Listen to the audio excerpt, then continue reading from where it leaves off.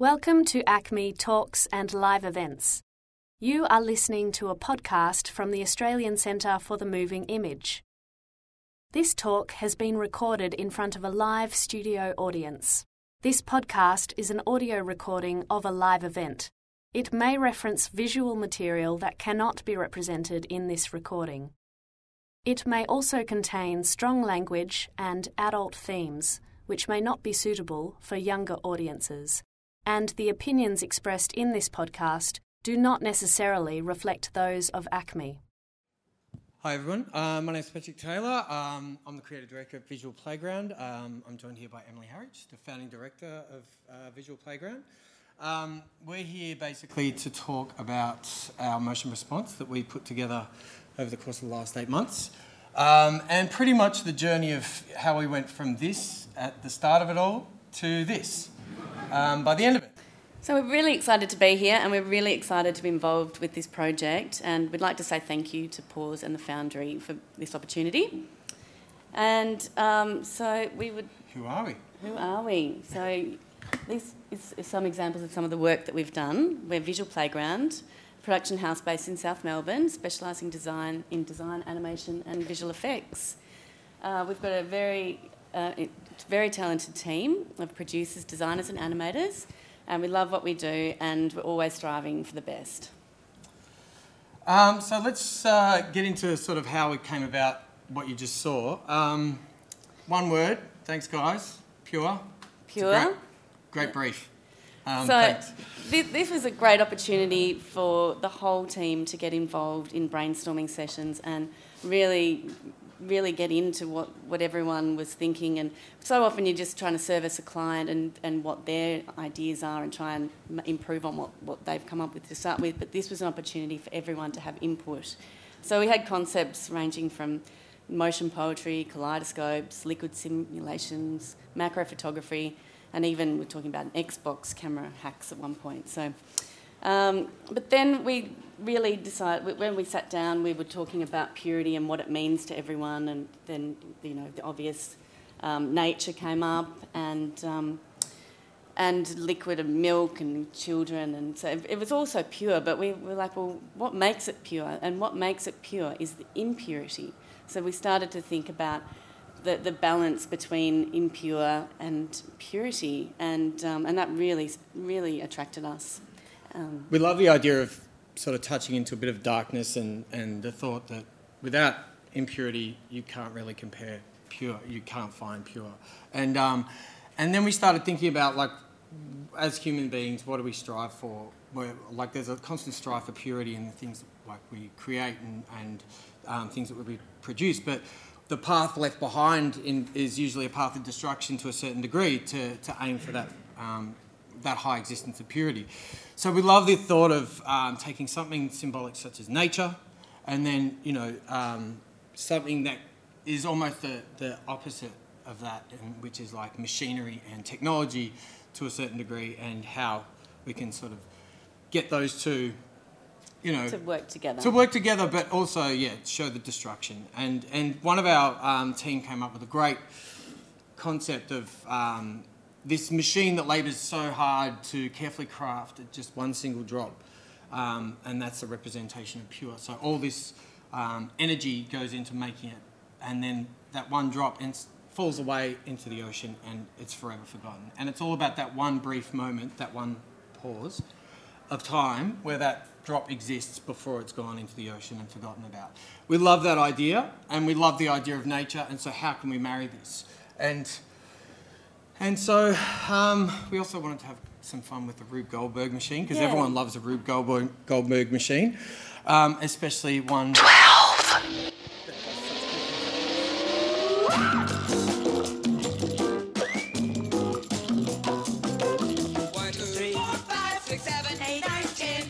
12!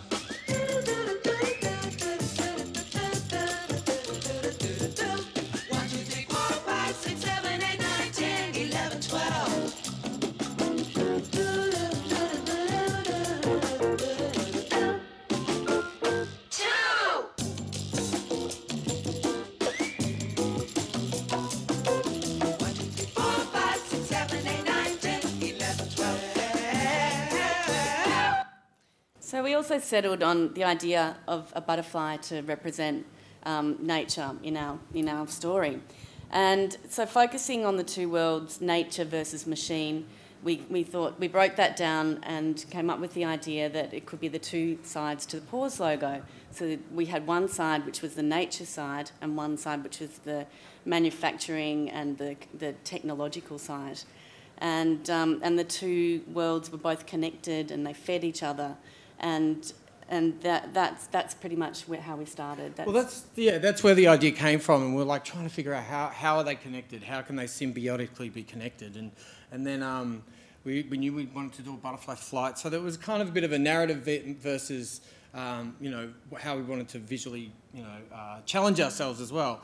And then Em came up with the idea of, well, why don't we just get a butterfly sucked into a turbine? And from there, it was just like fantastic. We love it.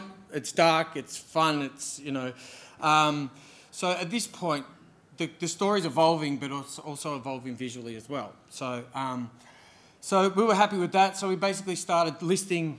Our process was, let's look at what things we're going to build. So that's what on the left-hand side, it's just like what represents. The world of organic, what represents the world of machinery, and where are we going to start. So we just got a bit of a storyboard together. We got a bit of a narrative together. This is all pushing, if it wasn't for those whip dates that we had given to us by Pause, we may never even gotten this far. So we've done a really basic storyboard. We've worked out all the points from a butterfly flight to the turbine sucking, and then somehow it's going to become a liquid, and then we'll worry about the rest of the narrative later. Yeah, and of course we had 1,000 other jobs happening at the same time, so it was always a big juggle trying to say who's doing Pause and when are we going to do Pause. And so having the deadlines was quite important and crucial to us, actually, like any job, managing a job and completing it. So after the storyboard, the next process after that was looking at reference material, and everyone went away, and we as a group decided, everyone wanted to explore different parts of the project and be involved, and everyone was very excited, so they all took sort of interest in different areas, and so different roles were assigned, and people were working just based on the strength of what they could do and also how they wanted to challenge themselves. Sorry, can you keep going? Okay. Yeah. And so that we looked into, these are some of the things we were investigating, realistic shaders and lighting, and we all agreed we didn't want it to have a really cartoony kind of feel. It should be stylised.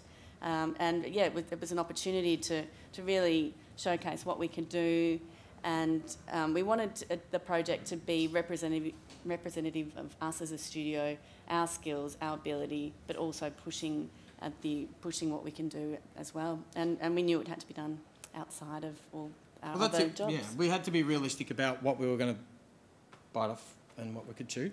And, and even still, it was a challenge, that's for sure, which we'll get to. But so we sort of jumped in head first. At the first stage, we managed to part the seas a little bit for one of our skilled 3D kings who jumped into it and just immediately started modelling. I think he started straight onto the mechanics first and then maybe got onto the organics, because that was where his vision was coming from the start, with the steampunk look and just getting into the nitty-gritty of mechanics. And one thing we definitely wanted to challenge ourselves was push our dynamics physics in all this as well. And so we started doing all of our builds and developments, and at this point, as you'll see here, we got to a point and he had to go off onto another job. So we'd had basically all of the parts of our narrative that we'd figured out were there, but then from where the butterfly gets caught into the parts where it becomes pure, we still hadn't figured that out, hence the sketches. And so we ended up handing it over to one of our other 3D artists who pretty much started writing the rest of that narrative. And so we had conversations such as, so how do the chips become goo, and then how does the goo become liquid, and then how does the liquid become pure?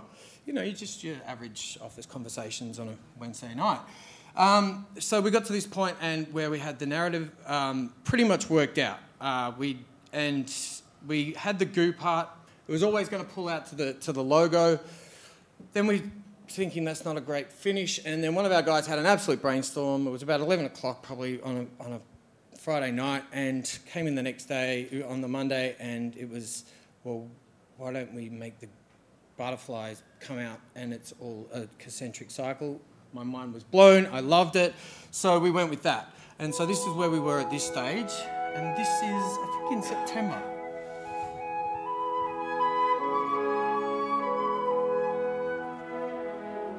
So at this point, we're basically just doing camera plotting. We've got a pretty good sense of our animation, our camera work. We knew that we were going to be teaming up with a Coic for the audio, but we needed to set the bass. So we had a fair good sense of what we were doing at this point. And you can see in the early animatic here that we've got the two sides of the Pause logo in there. The technology side's quite evident, as well as the natural side.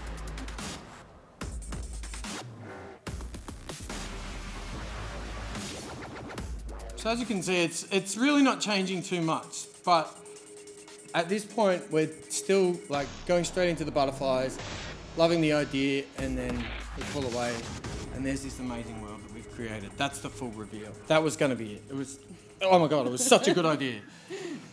But the reality will come later. Okay, so we got into the style development. Our art director on this project, Shannon, he just had a vision from the start. He just loved the idea of everything is looking real, but it's all been handcrafted from wood. And then this, to add to the juxtaposition of the whole project, you've got the natural synthetic texture, the natural textures of wood, and then the synthetic textures of paint and spray paint. And like we both come from graffiti backgrounds, we love that idea of wood and paint. And so we were just drawing influences from everything from like local Melbourne graffiti artists, even like outside of our state, which sometimes you don't do, but yep, we love it. And we were starting to do style development, work out a colour palette and things like that. This is all in early stages. This is where we're basic modelling in Cinema 4D and just plotting away. And at the same time, we really had to get animating as well.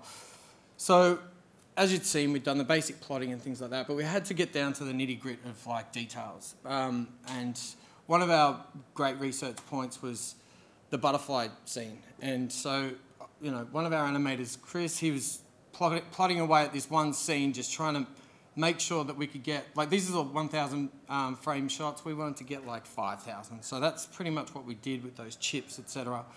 That turns out to be, don't try and work in 1,000 frames in animation. It's better if you just try and work it out in a different way. We've figured that one out. And same thing with our flowers. Going through these sort of things, we found that it had a look, but it wasn't quite exactly what we were after until we had a look at one of these other flowers, and the way it sort of folds back up at the end of the day, we absolutely loved. So we thought of what if we reverse it, and hence where we got our idea for the way that was actually all unfolding. Then we're into goo tests. This is where one of our team was basically just left to our own devices to sort of play around. We had the idea, we sort of knew what we wanted to do, but we didn't know how it was going to be done with our skinning tests, etc. And we kind of, we've got another animatic, but I think, well, there you go. So we got to this next stage where things are being basically plotted out. We've got the animation pretty down, and we're getting to the point where we're going to have to start moving over. So all our animation was done in Cinema. We were doing our builds in Maya, and then we basically had to get them marrying again for our final renders. And so once we got all this organised, we got all our animation done, so we were passing things over using the Alembic file system. Which was working quite well. It was working really well for us because they talk to each other extremely well, and they also really came in handy a bit further down the track when we started using Nuke. So yeah, look, I could go into detail about how some of these scenes just absolutely killed our guys, and that's probably for a good half an hour talk about the pain and anguish. trying to get this project done in the time frame. But I will say that, at this point, I think it's around Christmas now. We've managed to still push out all our jobs, and nothing's been late, except for our deadlines for pause, of course. But we've punched out probably about 12, 15 jobs in this time. One of our lead animators has gone off and had a baby. So life kicks in. We got to the point of actually dealing with echoic audio, and that was like that for me. Coming from a music background, that was like one of my favourite parts of this project. Working with someone so talented that comes from the same sort of electronic music background. Late night Skype calls because these guys are in the UK. He's getting up at 6 a.m. We're hanging around till 7 o'clock, 8 o'clock at night at the office. Back and forth, too much Skrillex, a little less Skrillex, those kind of conversations. But we came to a beautiful marry, which we're really happy with. And that's probably another whole talk in itself. So just a little bit about the systems that the studio workflow, so you can sort of hear how we managed it, which was through Google Office, so everyone could update their process as they progressed on the individual shots, and that worked really well for us.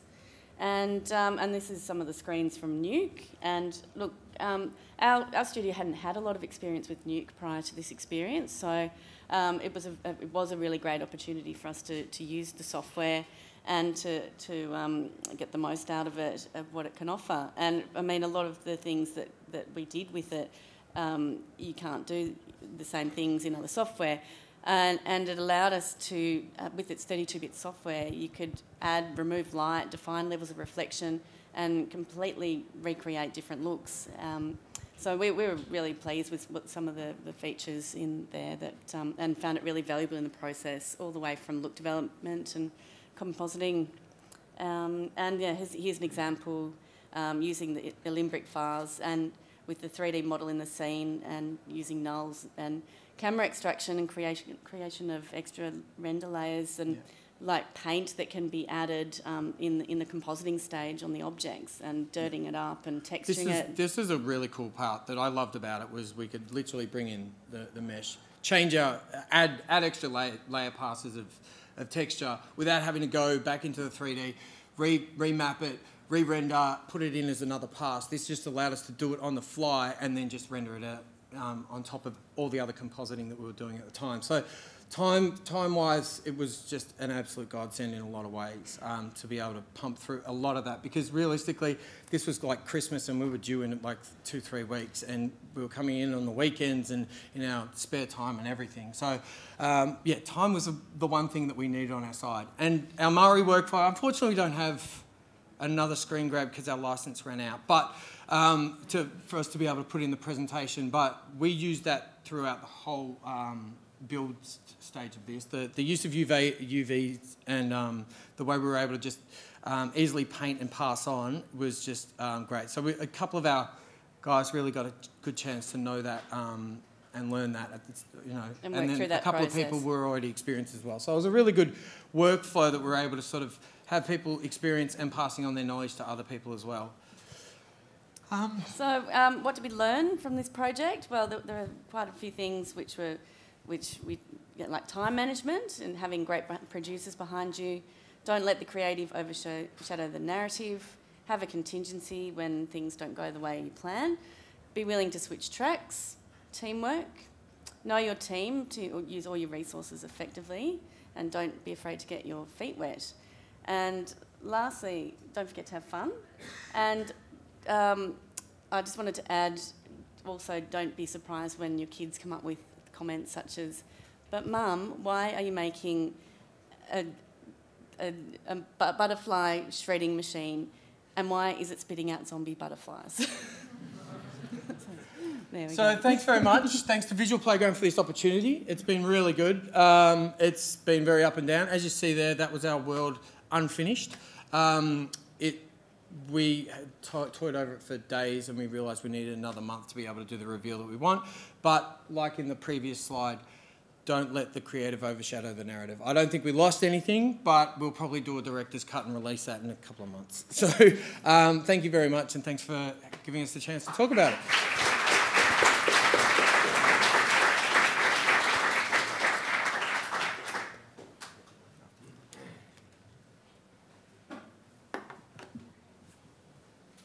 That was great. Hello. It was quite cozy. So that was great. What a beautiful film. My favourite bit was when the zombies were sucked into the vortex. I thought that was excellent. I thought you guys bring up an interesting point that not many studios talk about, which is where you talk about letting a 3D artist write the narrative. That was sort of can you just expand on how that works and how that? Well, look, I think with a job like this, we were literally like, who can we spare at this moment? And we had a beginning, a middle, and we had an end, but we didn't quite refine the middle at that point. And so, for that, I wanted everyone to be challenged in a certain way. I'll think. And this has just been quite broad in general, but sometimes a lot of designers aren't the greatest storytellers. Sometimes storytellers can't really draw a picture as well. And so I think in certain areas throughout the project, I was happy to get people's feet wet and set them a bit of a challenge. But it also fell on the fact that we could only spare one person at that time. We needed to get that part of the job finished as well. Yeah. So obviously guidance and back and forth, and working with myself and Lisa, we were doing it, and we had multiple inputs. That was the beauty of this job, was, we're in a space where everyone's sort of able to see everyone else's screen. So when someone's working on something, they just literally turn their head and they'll say, what do you think about this and that? So there was a lot of input coming from... Yeah. So it wasn't really just left down to one person. It was a really collaborative process from the whole team, and that's what we loved about it, that everyone could have their say, and they felt connected to it, and it wasn't...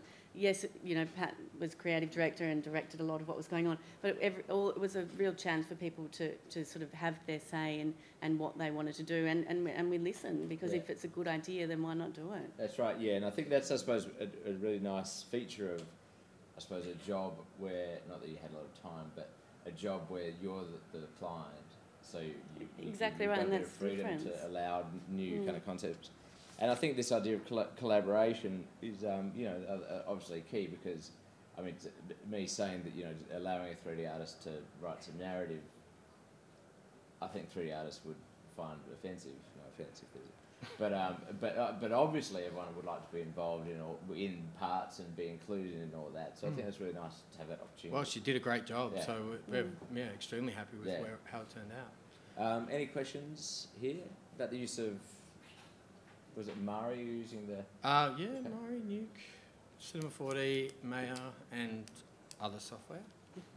So, no, look, we just don't we'll use anything that's going to work that we've got at our disposal. So from literally drawing things on paper to spraying bits on wood and taking photos or whatever. Yeah. So Well, it looked great. And I was also surprised to see the zombie butterfly to come out at the end, and it was I didn't feel like it was any loss not to have your reveal, and I thought that was another really nice point of just letting the story. That's right, and if there's a strong story, you have to be prepared to let things go. Yeah, that's right, and people who are watching don't know the thing that was in your head. No, exactly. So that's what one thing I definitely wanted to get across is. Not everything works out the way you want it to be. Even whether it's client or whether you're the client or not, sometimes you just got to give the job away when you're not happy with it, or you completely get steered down a new path and you get open to new ideas as well. And that's pretty healthy. Yeah. I had some other things, but let's just wrap it up. Great. Cheers. Great. Thanks very much. Great.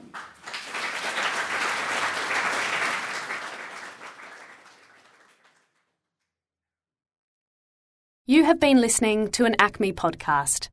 For more recordings of talks and live events, go to ACME Channel and the ACME website.